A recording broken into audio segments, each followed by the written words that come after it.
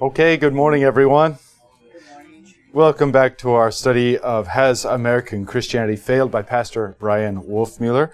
We are on the chapter of justification, and we're going through the parables. We've done the lost sheep, the lost coin, and we finished up last week with the lost boy.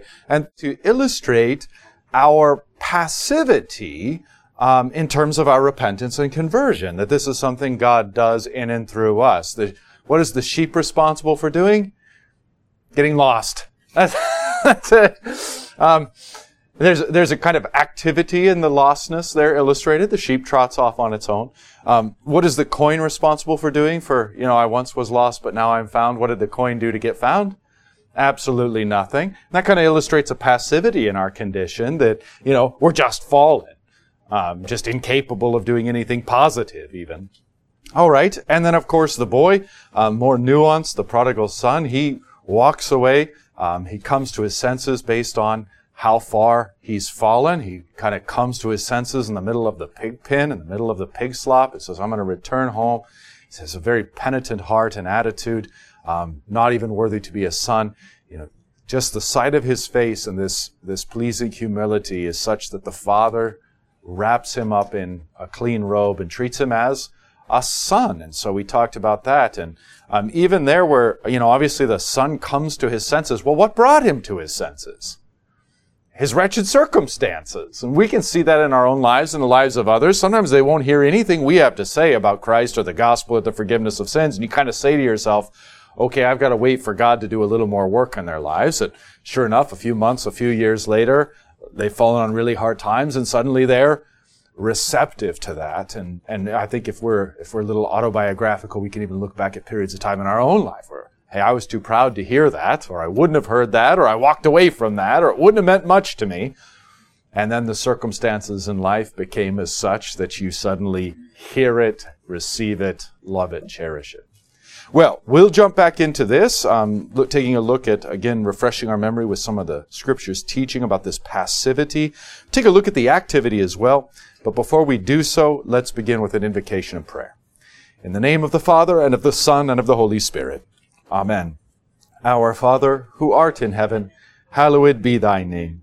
Thy kingdom come, thy will be done, on earth as it is in heaven. Give us this day our daily bread, and forgive us our trespasses, as we forgive those who trespass against us. And lead us not into temptation, but deliver us from evil. For thine is the kingdom, and the power, and the glory, forever and ever. Amen. All right, so as I said, let's just spend a couple minutes looking at kind of repentance in these two different categories. Now, there's some overlap with these categories. There's different ways. When you look at the scriptures, here's what we see. We actually see repentance used in a number of different ways. And you really kind of have to go to the context to determine what's being said. In some instances, in the broadest possible sense, repentance is just simply conversion. And it includes what we would call law and gospel. Okay?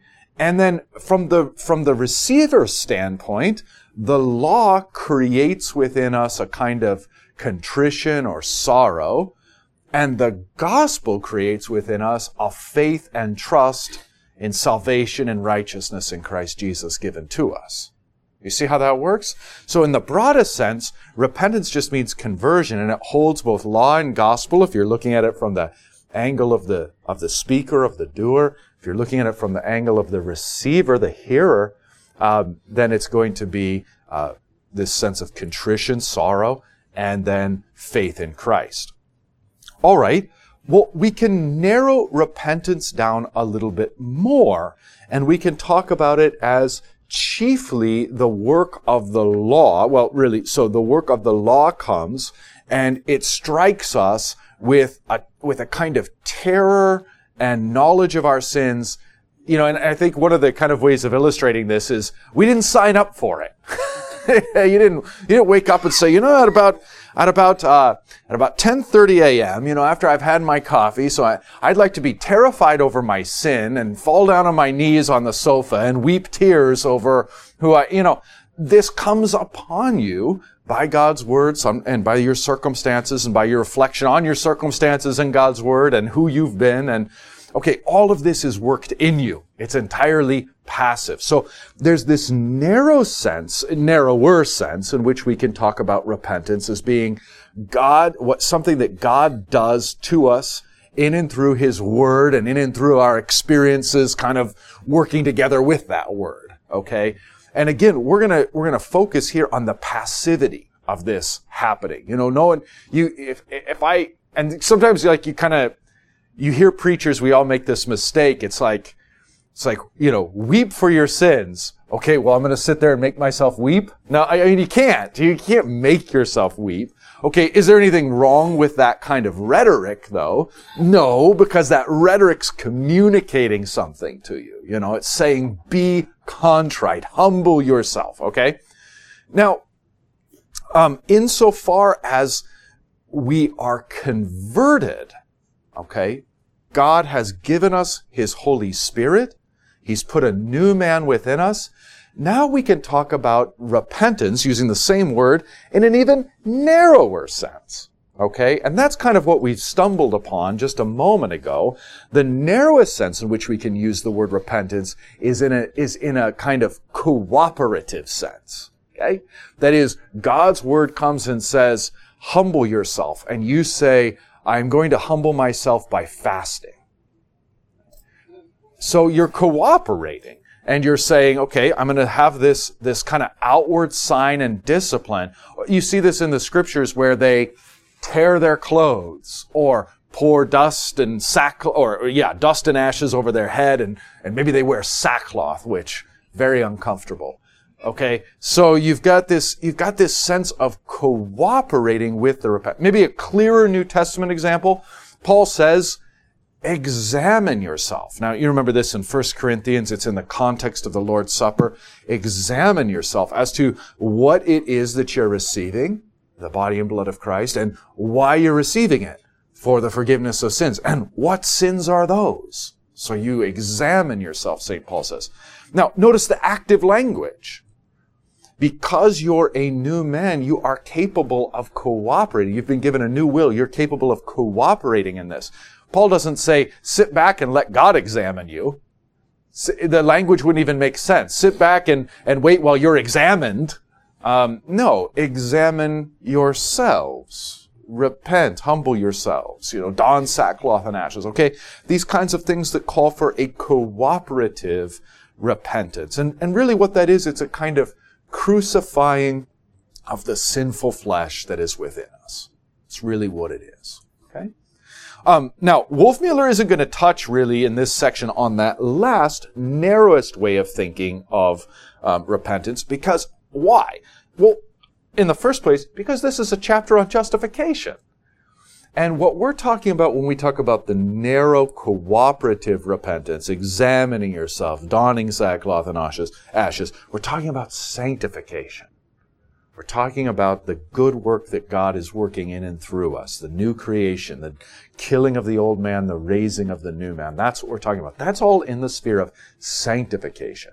When we're in the sphere of justification, it's entirely passive. God's doing all the doing.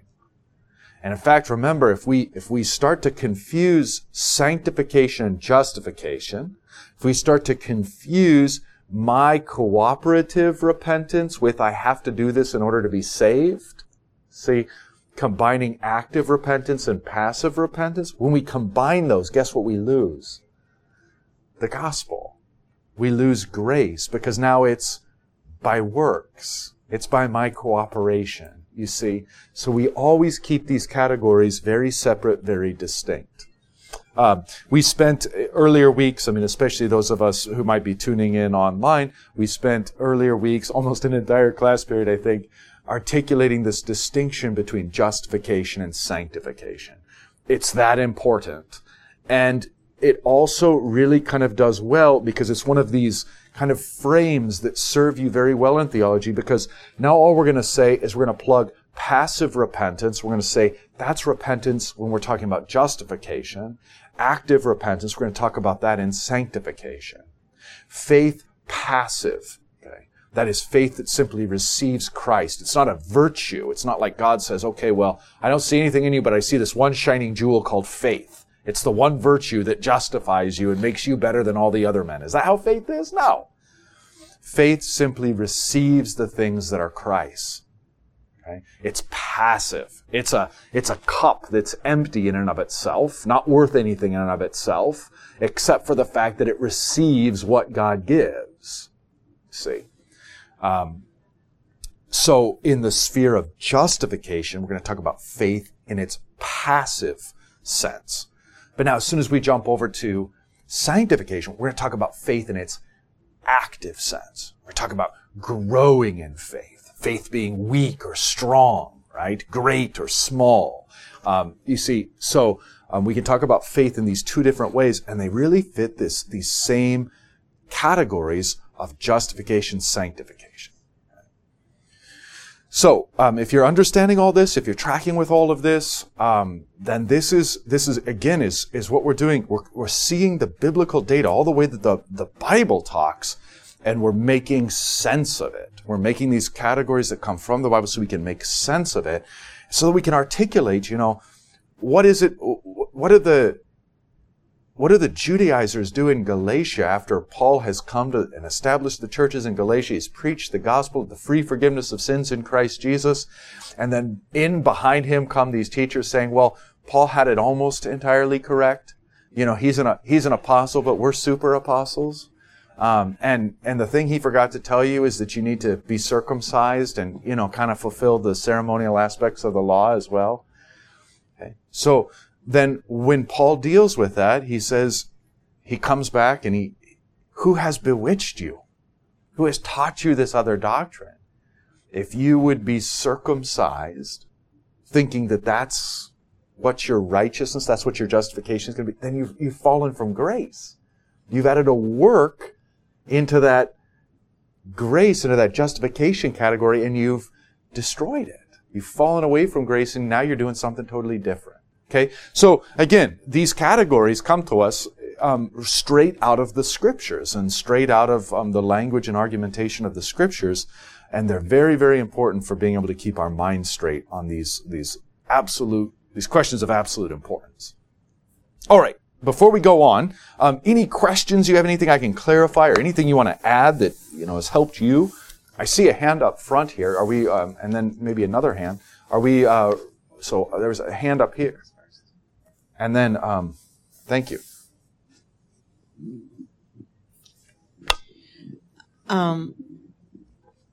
So the passive part of faith comes from grace and the gospel. So also, in the active part of faith, it requires work. Yes. Yeah, it springs forth, from God. He's the primary cause. It's not like God suddenly goes away in the equation. He's the primary cause, but because He's created a new will within me, a new heart with new desires, I'm cooperating with that, so that it's God and I together as a fellow worker with God, as the Scriptures say. But of course, to whom goes the credit? God. If God withdrew Himself from that equation, it'd be utterly worthless, right? The Book of Concord also brings up a really helpful analogy to articulate what this cooperation with God, what this active faith is not like. Okay? The example they bring up is the example of two oxen pulling a cart. Okay? If you only have one oxen there, it can't happen. And so the two oxen are equal in terms of their pulling. And the confessions want to say this is not a good way of looking at our active faith. Okay? More kind of like, and the confessions don't use this example, but more kind of like, here, how about this?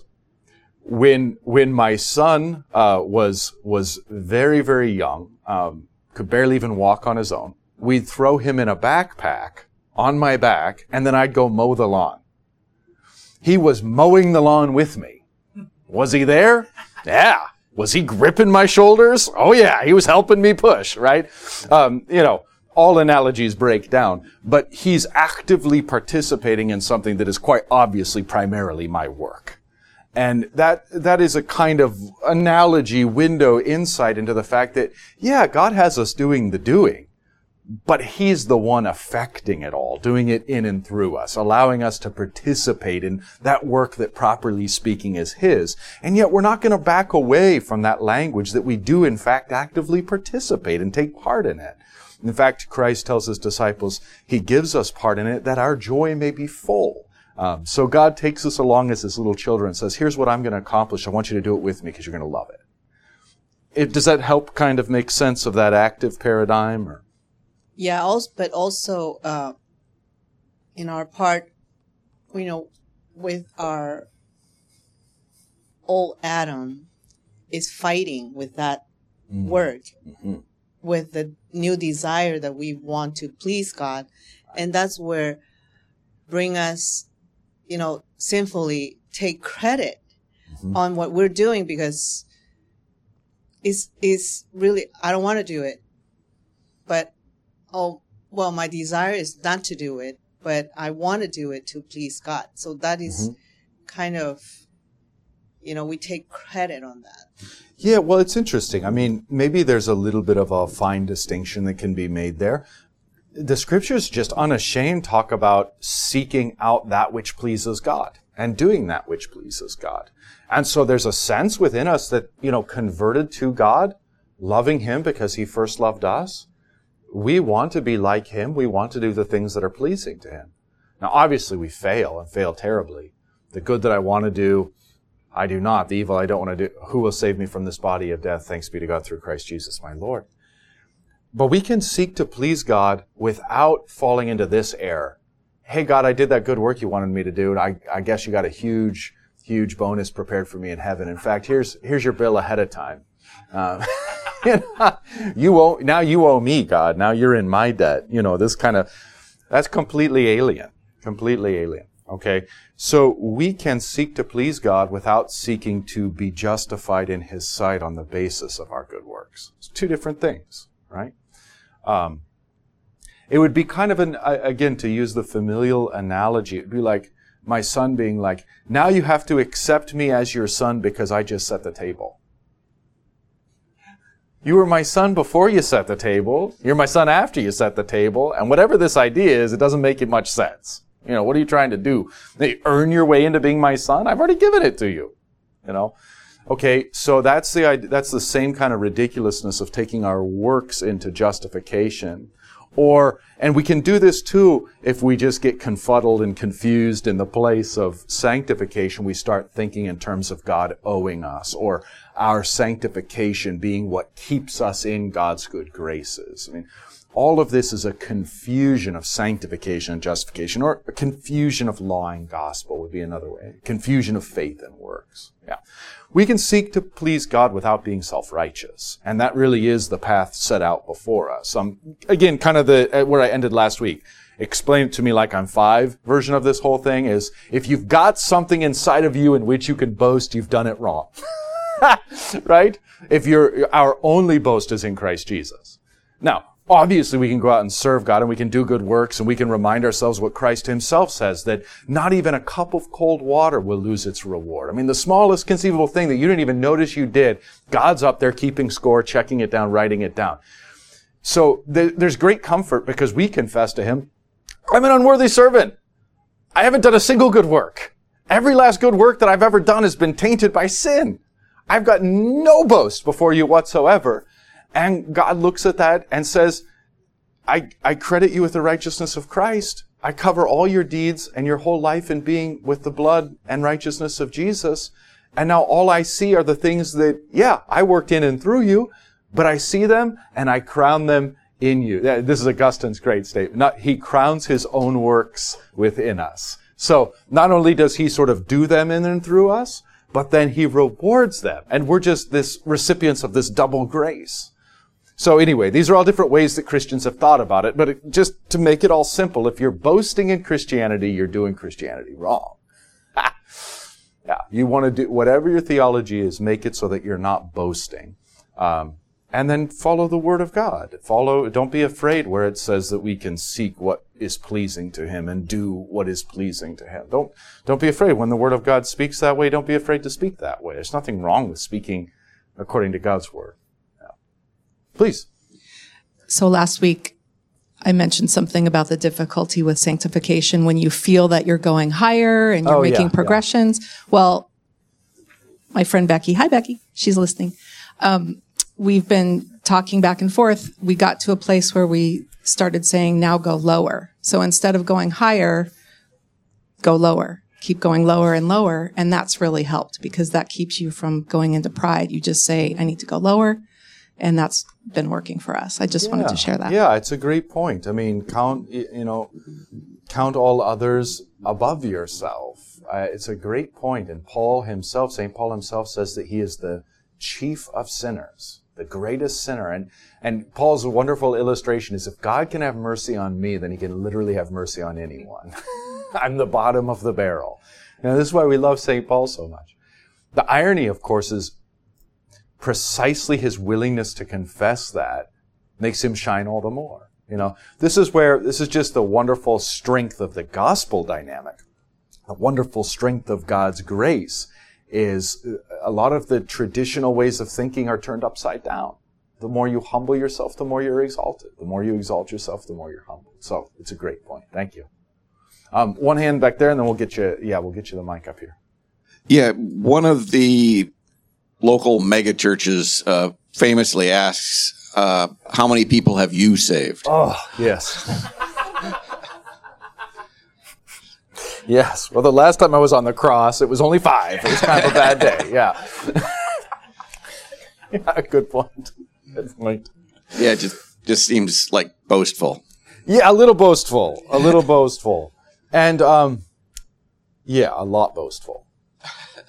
Plus, I don't know. Lutheranism is just so, even if I overstate it a little bit right now, it's just such a more wholesome, freeing way to think and live. I mean, what is that way of thinking? Like, if you didn't save anyone, quote unquote, right? If you didn't bring anyone to Jesus, then how valuable was your life? Not. It was a failure. You have to go into heaven kind of with your head hanging low. What a miserable theology. Nowhere do I see in the scriptures God saying, hey, go out and save everyone. It's your responsibility to convert everyone. What the scriptures say is lead a quiet and peaceable life. Yeah, we share the gospel. Yeah, we give a defense for the hope that is within us. But our life takes on the vocational shape and form that God has given it. Are you a father, mother, husband, wife? Are you an employer, employee? What's your station in life? Go about this in a godly way. Let your light so shine before men that they give glory to God. Like, this is humble, small, quiet stuff that the world despises. What does the world love? Big Hollywood bombastic stuff. The music's swelling. The tears are flowing. You saved this soul. It's just this big bombastic. God be praised if you convert someone to Christ. But if you've converted someone to Christ, you hardly get out your pocket knife and put a notch in your belt, partner, because I just nailed another one. You're welcome, Jesus. Where is this? Saved another one. Chalk that one up. Where does this come from? It's the most egotistical, contrary to the Christian spirit ethos you can have, I think, while still trying to do evangelism. So it really, even St. Paul, think of what he says. He says, I planted, Apollos watered, God gave the growth.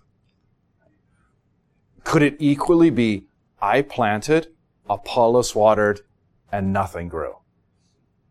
Yeah, because the growth is completely dependent upon God. And there we're talking about the growth of the crops of the field. We're talking about the growth of the kingdom of God. Conversion is up to God. So again, analyze this with me. Paul is given to plant. That's what he has control over. Did you plant? Not did anything come up. Not was there a fruitful crop. Just did you plant? And Apollos was given to water. He wasn't asked, did you plant? He wasn't asked, did you reap? He wasn't asked, did your watering produce a fruitful field? He's just given to water. You see, we're all just given these small parts to do by analogy. This is most applicable to the pastoral office, of course, because what can I do? I can't convert or save anyone. He's given me to preach and administer the sacraments. He's promised that he's going to give whatever growth he sees fit through such planting or watering, as it were. But he's the one who's going to give the growth. He's the one that's going to determine that. He's not going, when I get to heaven, even as a pastor, he's not going to ask me, okay, how many souls did you save? He's going to say, were you faithful? Did you plant? Did you water? Okay, that's the thing. Because I'm the one who gives the growth. What a freeing, beautiful, delightful thing this is. And then this trickles down to all our vocations, because God isn't going to say, okay, I see that you believed in me, I guess you're in. Now let's see if you're going to live in Skid Row of heaven or in the fancy mansions of heaven. How many people did you save? I mean, it's just not what he's going to ask. Nowhere in the scriptures do we ever get this idea. Where God looks at us is he looks at us vocationally in terms of our office and station in life. And these are the things that please him when we're fulfilling those vocational callings. Being a good father, a good mother, a good husband, wife, worker. And of course, Luther's point is that these are just as valuable, in fact, even more valuable than being king of a nation or president of the United States, pope over the church, or, influential pastor. More valuable, more precious, more treasured in God's eyes is a good husband and a good wife.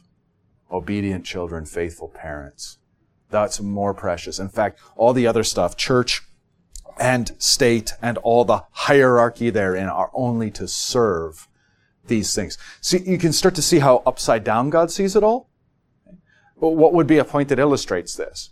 Remember all the people coming to the treasury outside the temple?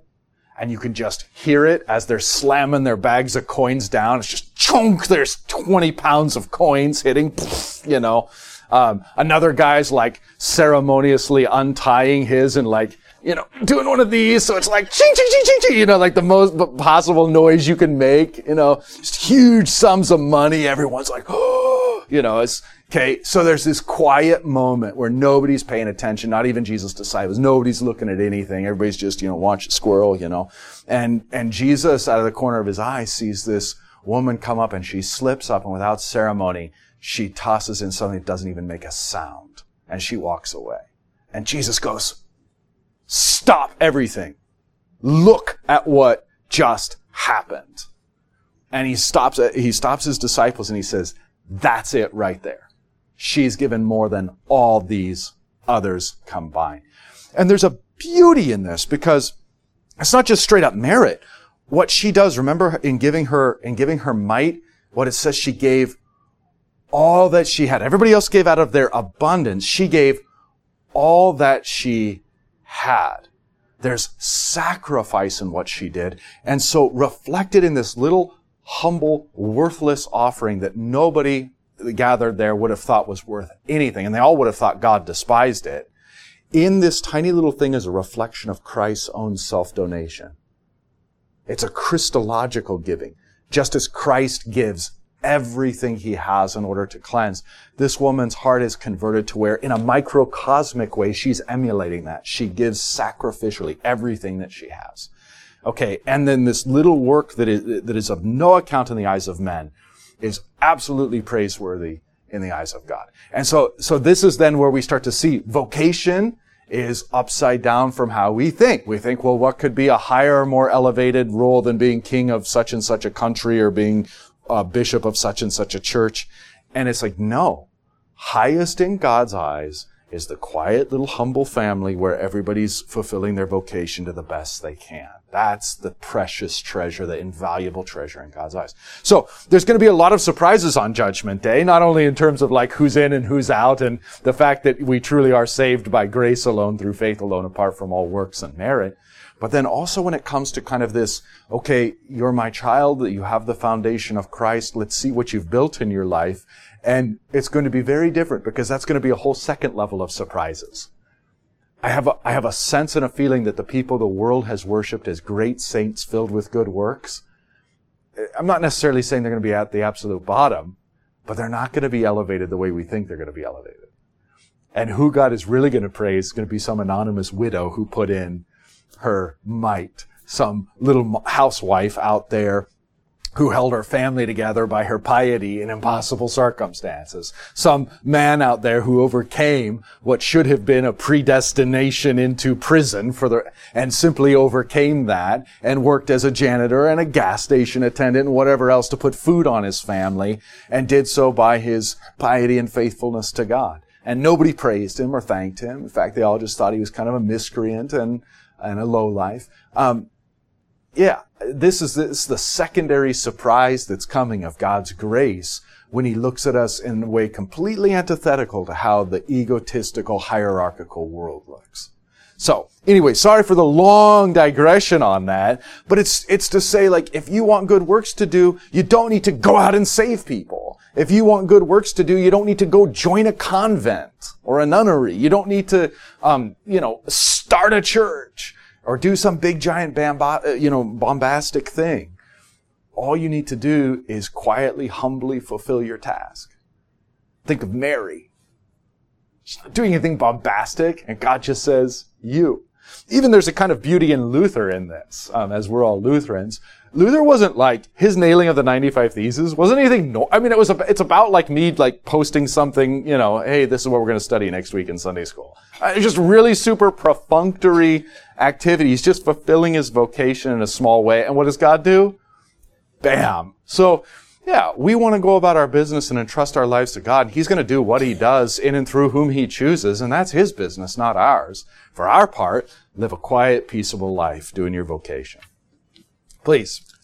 I was just going to add to everything you were just saying that I like the verse where Jesus says that you gave me a cup of water when I thirsted. And the guy's going, huh? Yeah. When do we do these things? When do we do these things for you? Yeah. There's surprise on the part of the sheep, the lambs. So it's really the most humble and the most, just like the lady or the woman with the, that you were just talking about. The widow's mite. Yeah, widow's mite. It's really, you don't even notice it. Right. So again, just to kind of like zoom back out now and look at this thing. There's two errors we want to avoid. There's almost always two errors, at least in theology, but there's two errors. We want to avoid, on the one hand, this sort of like chest thumping, thank you God that I've done so many good works, here's your bill, please, when you get a chance. We want to avoid this kind of boastful, meritorious attitude. What is the throw the baby out with the bathwater error on the other side? There are no rewards. It doesn't matter. Live however you want. In fact, the height of your piety is impiety. Cuss, swear, drink too much, and claim that you're justified by faith alone. And, and live antithetically to virtue or the Christian life. When people bring up that God is paying attention and will reward even a cup of cold water, past that, pish posh, that's just a bunch of self-righteous, meritorious stuff creeping back in. Get that out of here. I don't want to hear that. There's the two errors. Okay? Truth is right in the middle, rightly distinguishing between these two. In such a way that, again, all glory goes to God. There's no boasting in us. And yet we recognize that our lives have meaning, and God is, in fact, pleased when we live in accordance with his will, no matter how small, quiet, insignificant, flawed that may be, as it always is, right? Okay. So, if there's nothing further on this point, we can jump back into the text. And we're going to look at the two parts of repentance here on page 100. And of course, he's echoing the small catechism. And now you're going to say two parts of repentance. And right off the bat here on page 100, you're going to see in great big bold print, contrition is knowing that we are sinners deserving of God's wrath. Okay, so this is the first part of repentance, contrition. Sorrow, to be contrite, knowing that we are sinners deserving of God's wrath. The second part of repentance, if you drop down near the bottom of the page, the second part of repentance is faith. Okay, so in what sense are we using the word repentance now? We're not talking about the narrow repentance of examining yourself, fasting, putting on sackcloth and ashes. We're not even talking about that other sense in which the law does its work and we merely feel sorrow or contrition. That's only one half of the equation. We're talking about the widest sense of repentance that encompasses both contrition and faith. That's viewed from our standpoint, viewed from God's standpoint or from his preacher's standpoint, law and gospel. Law that affects contrition, gospel that affects faith. Okay? So we're talking about repentance in the widest sense here. We're talking about conversion, and then we're talking about sort of living out the converted life. And Wolfmueller gets at this at a number of places in his text, but this is one of the mistakes of American Christianity, is it views conversion as if it was this one-time event, and if it actually truly happened to you, it'll never happen again. Remember when you quote-unquote gave your life to Jesus? If you really truly gave your life to Jesus, you never give your life to Jesus again. That's it. It's a sealed deal. That's your conversion. This is where some of the question like, when did you come to Christ? When did you convert? When was your moment of decision? When were you saved? Right? That's where all this language comes from, this idea that conversion is a one-time. Okay, what's the Bible going to say? So the very first of the 95 Theses is this. When our Lord Jesus says to repent, he willed that our entire lives would be lives of repentance. In what sense is Jesus using the word repent? Conversion, contrition, and faith. God wills, Jesus wills, and teaches that our entire lives should be lives of conversion. So every day is conversion being lived out. Every microcosm, do I write that nasty email or not, is conversion or not. So it's this whole idea that our whole lives are lives constantly living in the state of ongoing conversion. Ongoing what? Repentance, conversion has two parts, contrition and faith. So as long as we're alive in this world, we're seeing these two things inside of us as Christians. Contrition and faith. All right. That's the point coming right out of the scriptures, coming right out of Jesus, coming right out of the Reformation, coming right out of the small catechism. Central aspect of our daily experience. Constant and ongoing contrition. I mean, so that when Luther's, when people ask Lutherans, when were you saved?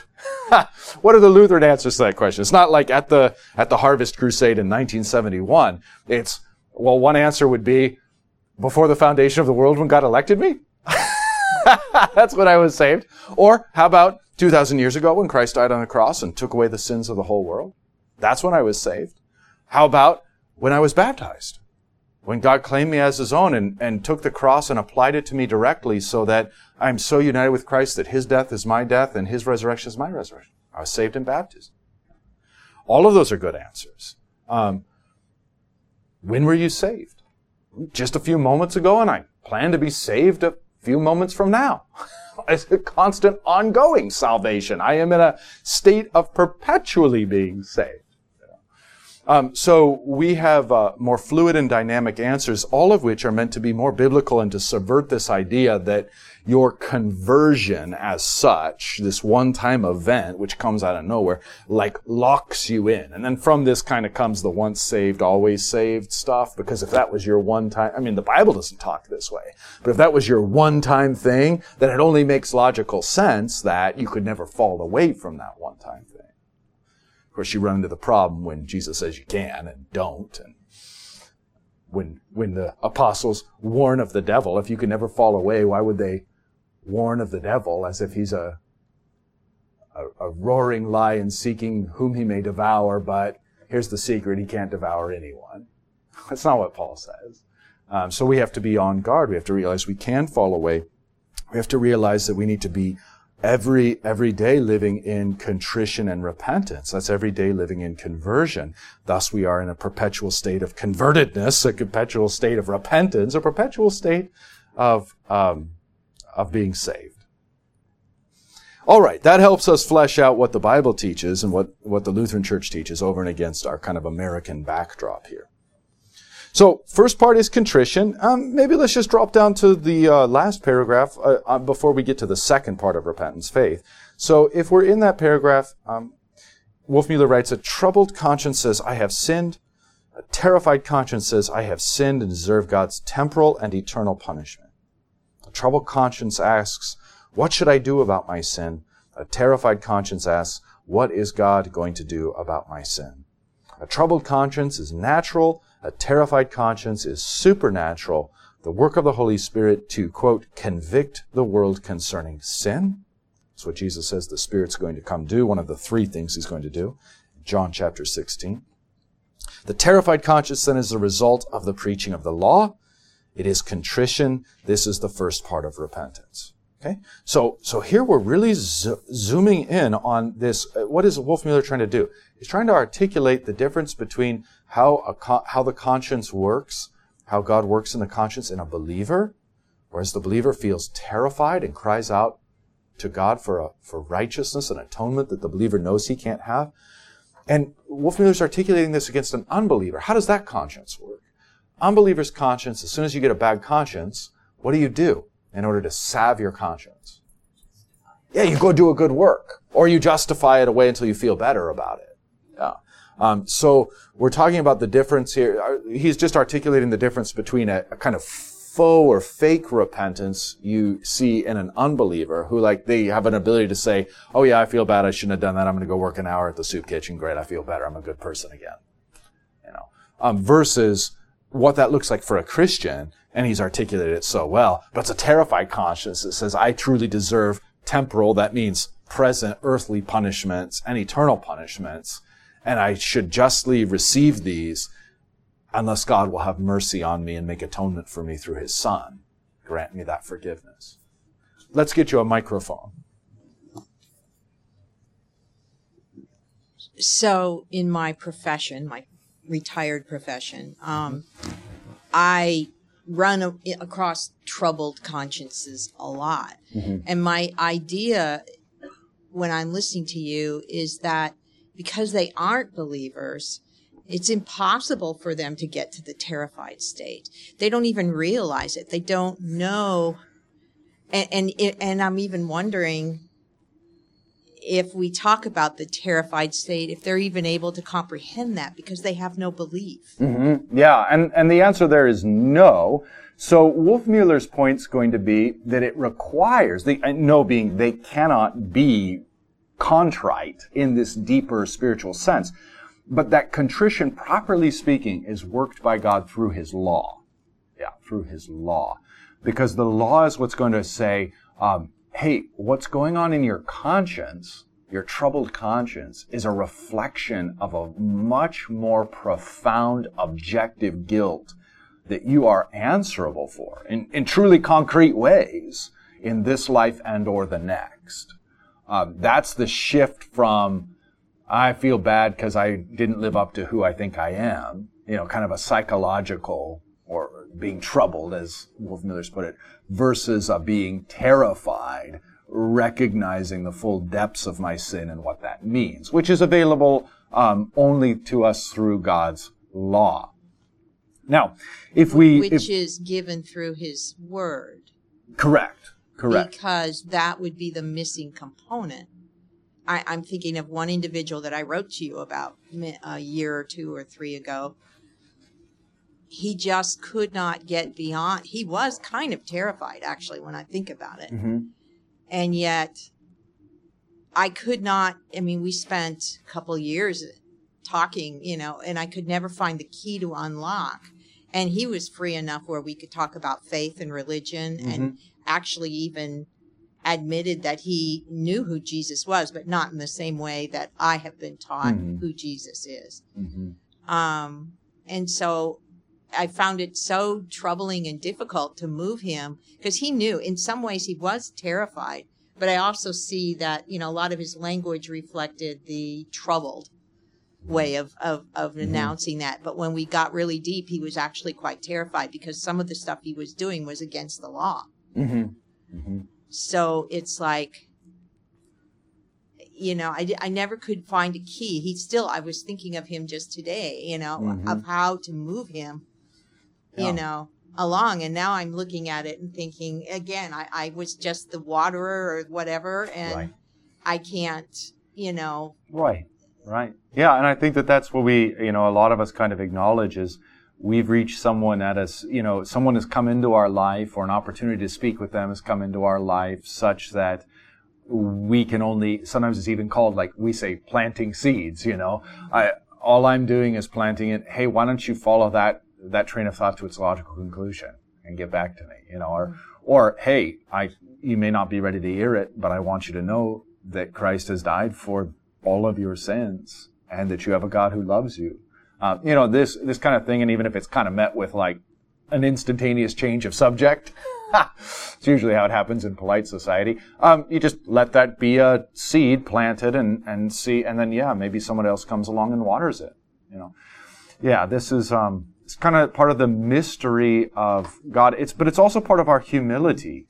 Again, just hearkening back to that previous conversation, it's never up to us to save anyone. That's way too grandiose, and we have to be humble enough to say we're God's tools and instruments, and weak and lackluster, and if it's up to us, nobody would ever be converted. I just got caught up, too, in his repetitive system of how he organized things, and I could see the flaw, but not communicate or understand the flaw himself. Yeah, the art of, what you're really talking about is kind of the art of the care of souls and trying to bring about repentance and faith in somebody, or contrition and faith in somebody. That's very challenging, and sometimes even when you do everything quote-unquote right, it's just still you realize conversion is up to God. The success of these things are up to God. But this is also something that is lost in our understanding of the pastoral office. Once upon a time, the pastoral office was understood as you go to your doctor when your body's so tangled up you can't fix it yourself, and it's the same kind of with your soul and with these deep spiritual things, And of course, in our modern time too, you've got this understanding that our minds, as having a biological substance, can, and so we go to counseling to have behavioral strategies and cognitive strategies and medicines and that kind of thing, and so I think there's validity in all of these approaches, but this kind of the deep untangling of the soul is a pastoral art that we've largely lost, especially when we're critiquing here Christianity in America. How many American Christian pastors are there out there who would understand anything of this? It'd say, hey, think positive.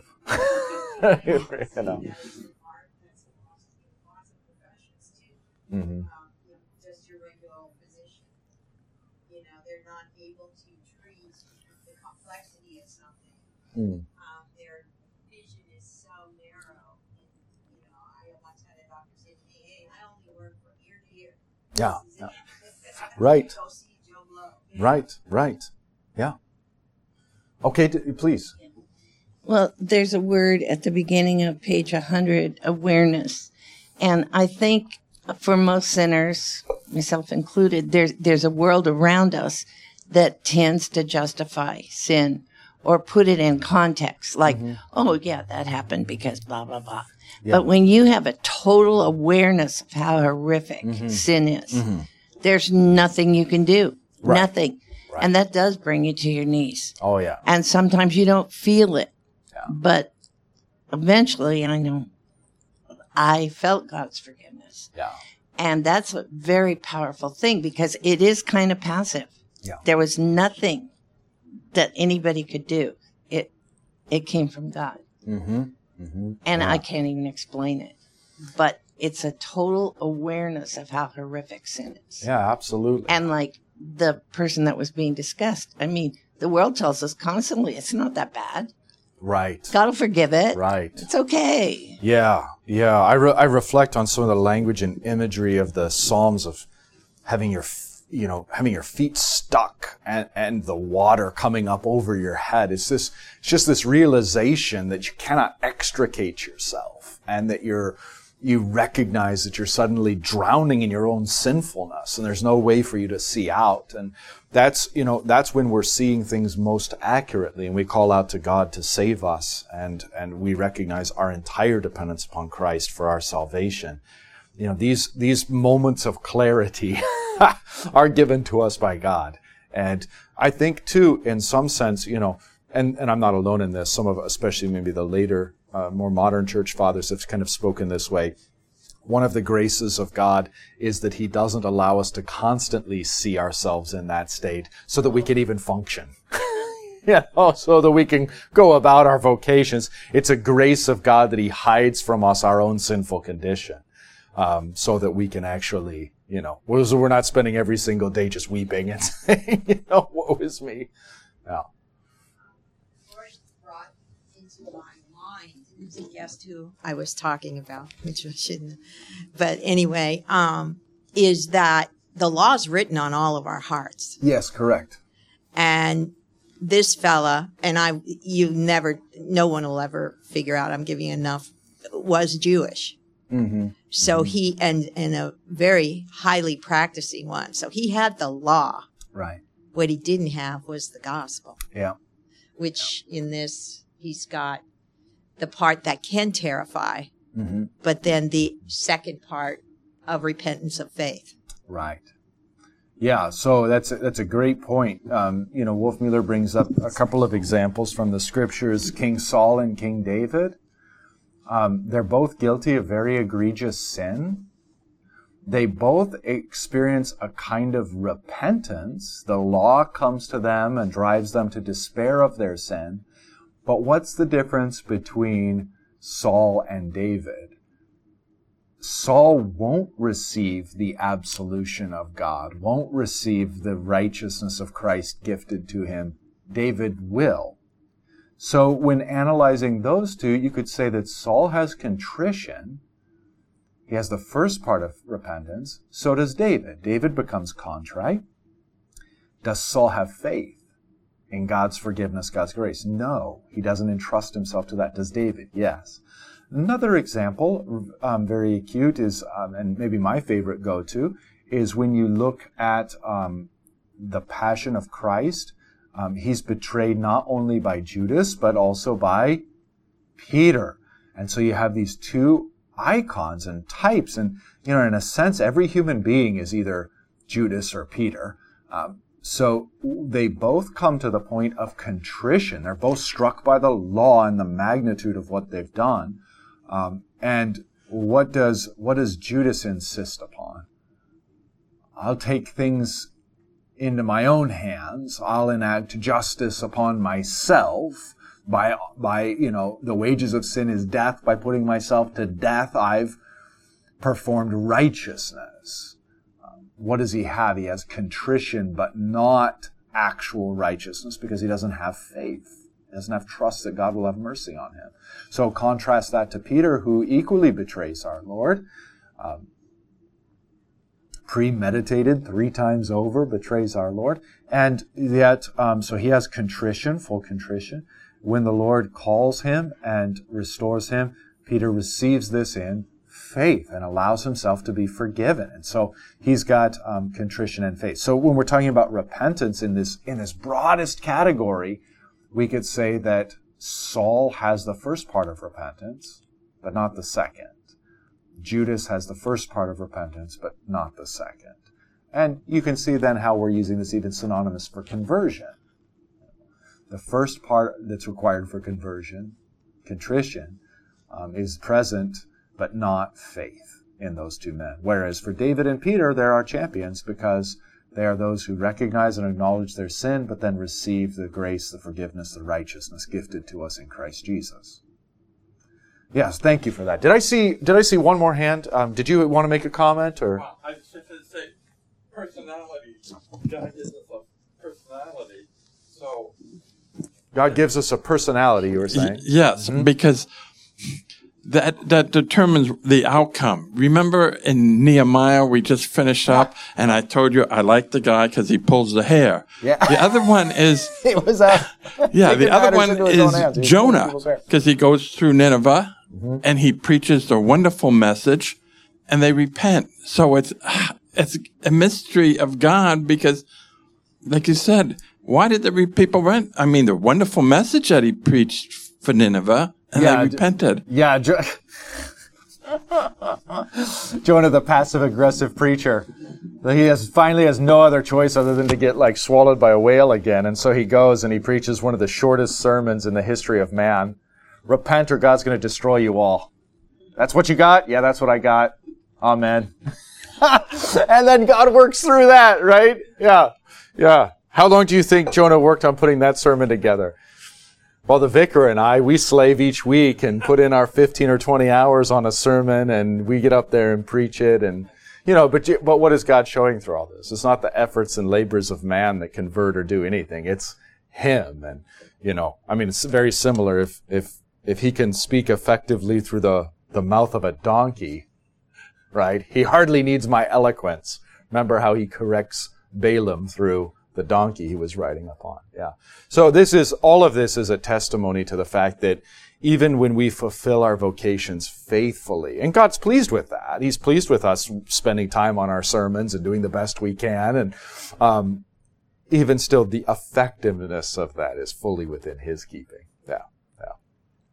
All right. Well, this is a good place to end. We're in our last minute or so here, and this is a good place to end with Wolfmueller and, kind of resonating with a point I made earlier. Page 101, the third full paragraph, we're just going to read the first few lines. Wolfmueller writes, American Christianity understands repentance as a unique and monumental event, something that happens once or a handful of times. That's kind of if you give your life to Jesus once, but it doesn't quite seem to take. Maybe you dropped it. So you got to give your life to Jesus again. Maybe that time you were only 99% genuine, because life didn't get better for you. So you got to give it anyway. It either happens once or a handful of times in a Christian's life. The Bible, on the other hand, Wolfmueller points out, understands our entire life as a life of repentance. And again, what is the definition of repentance?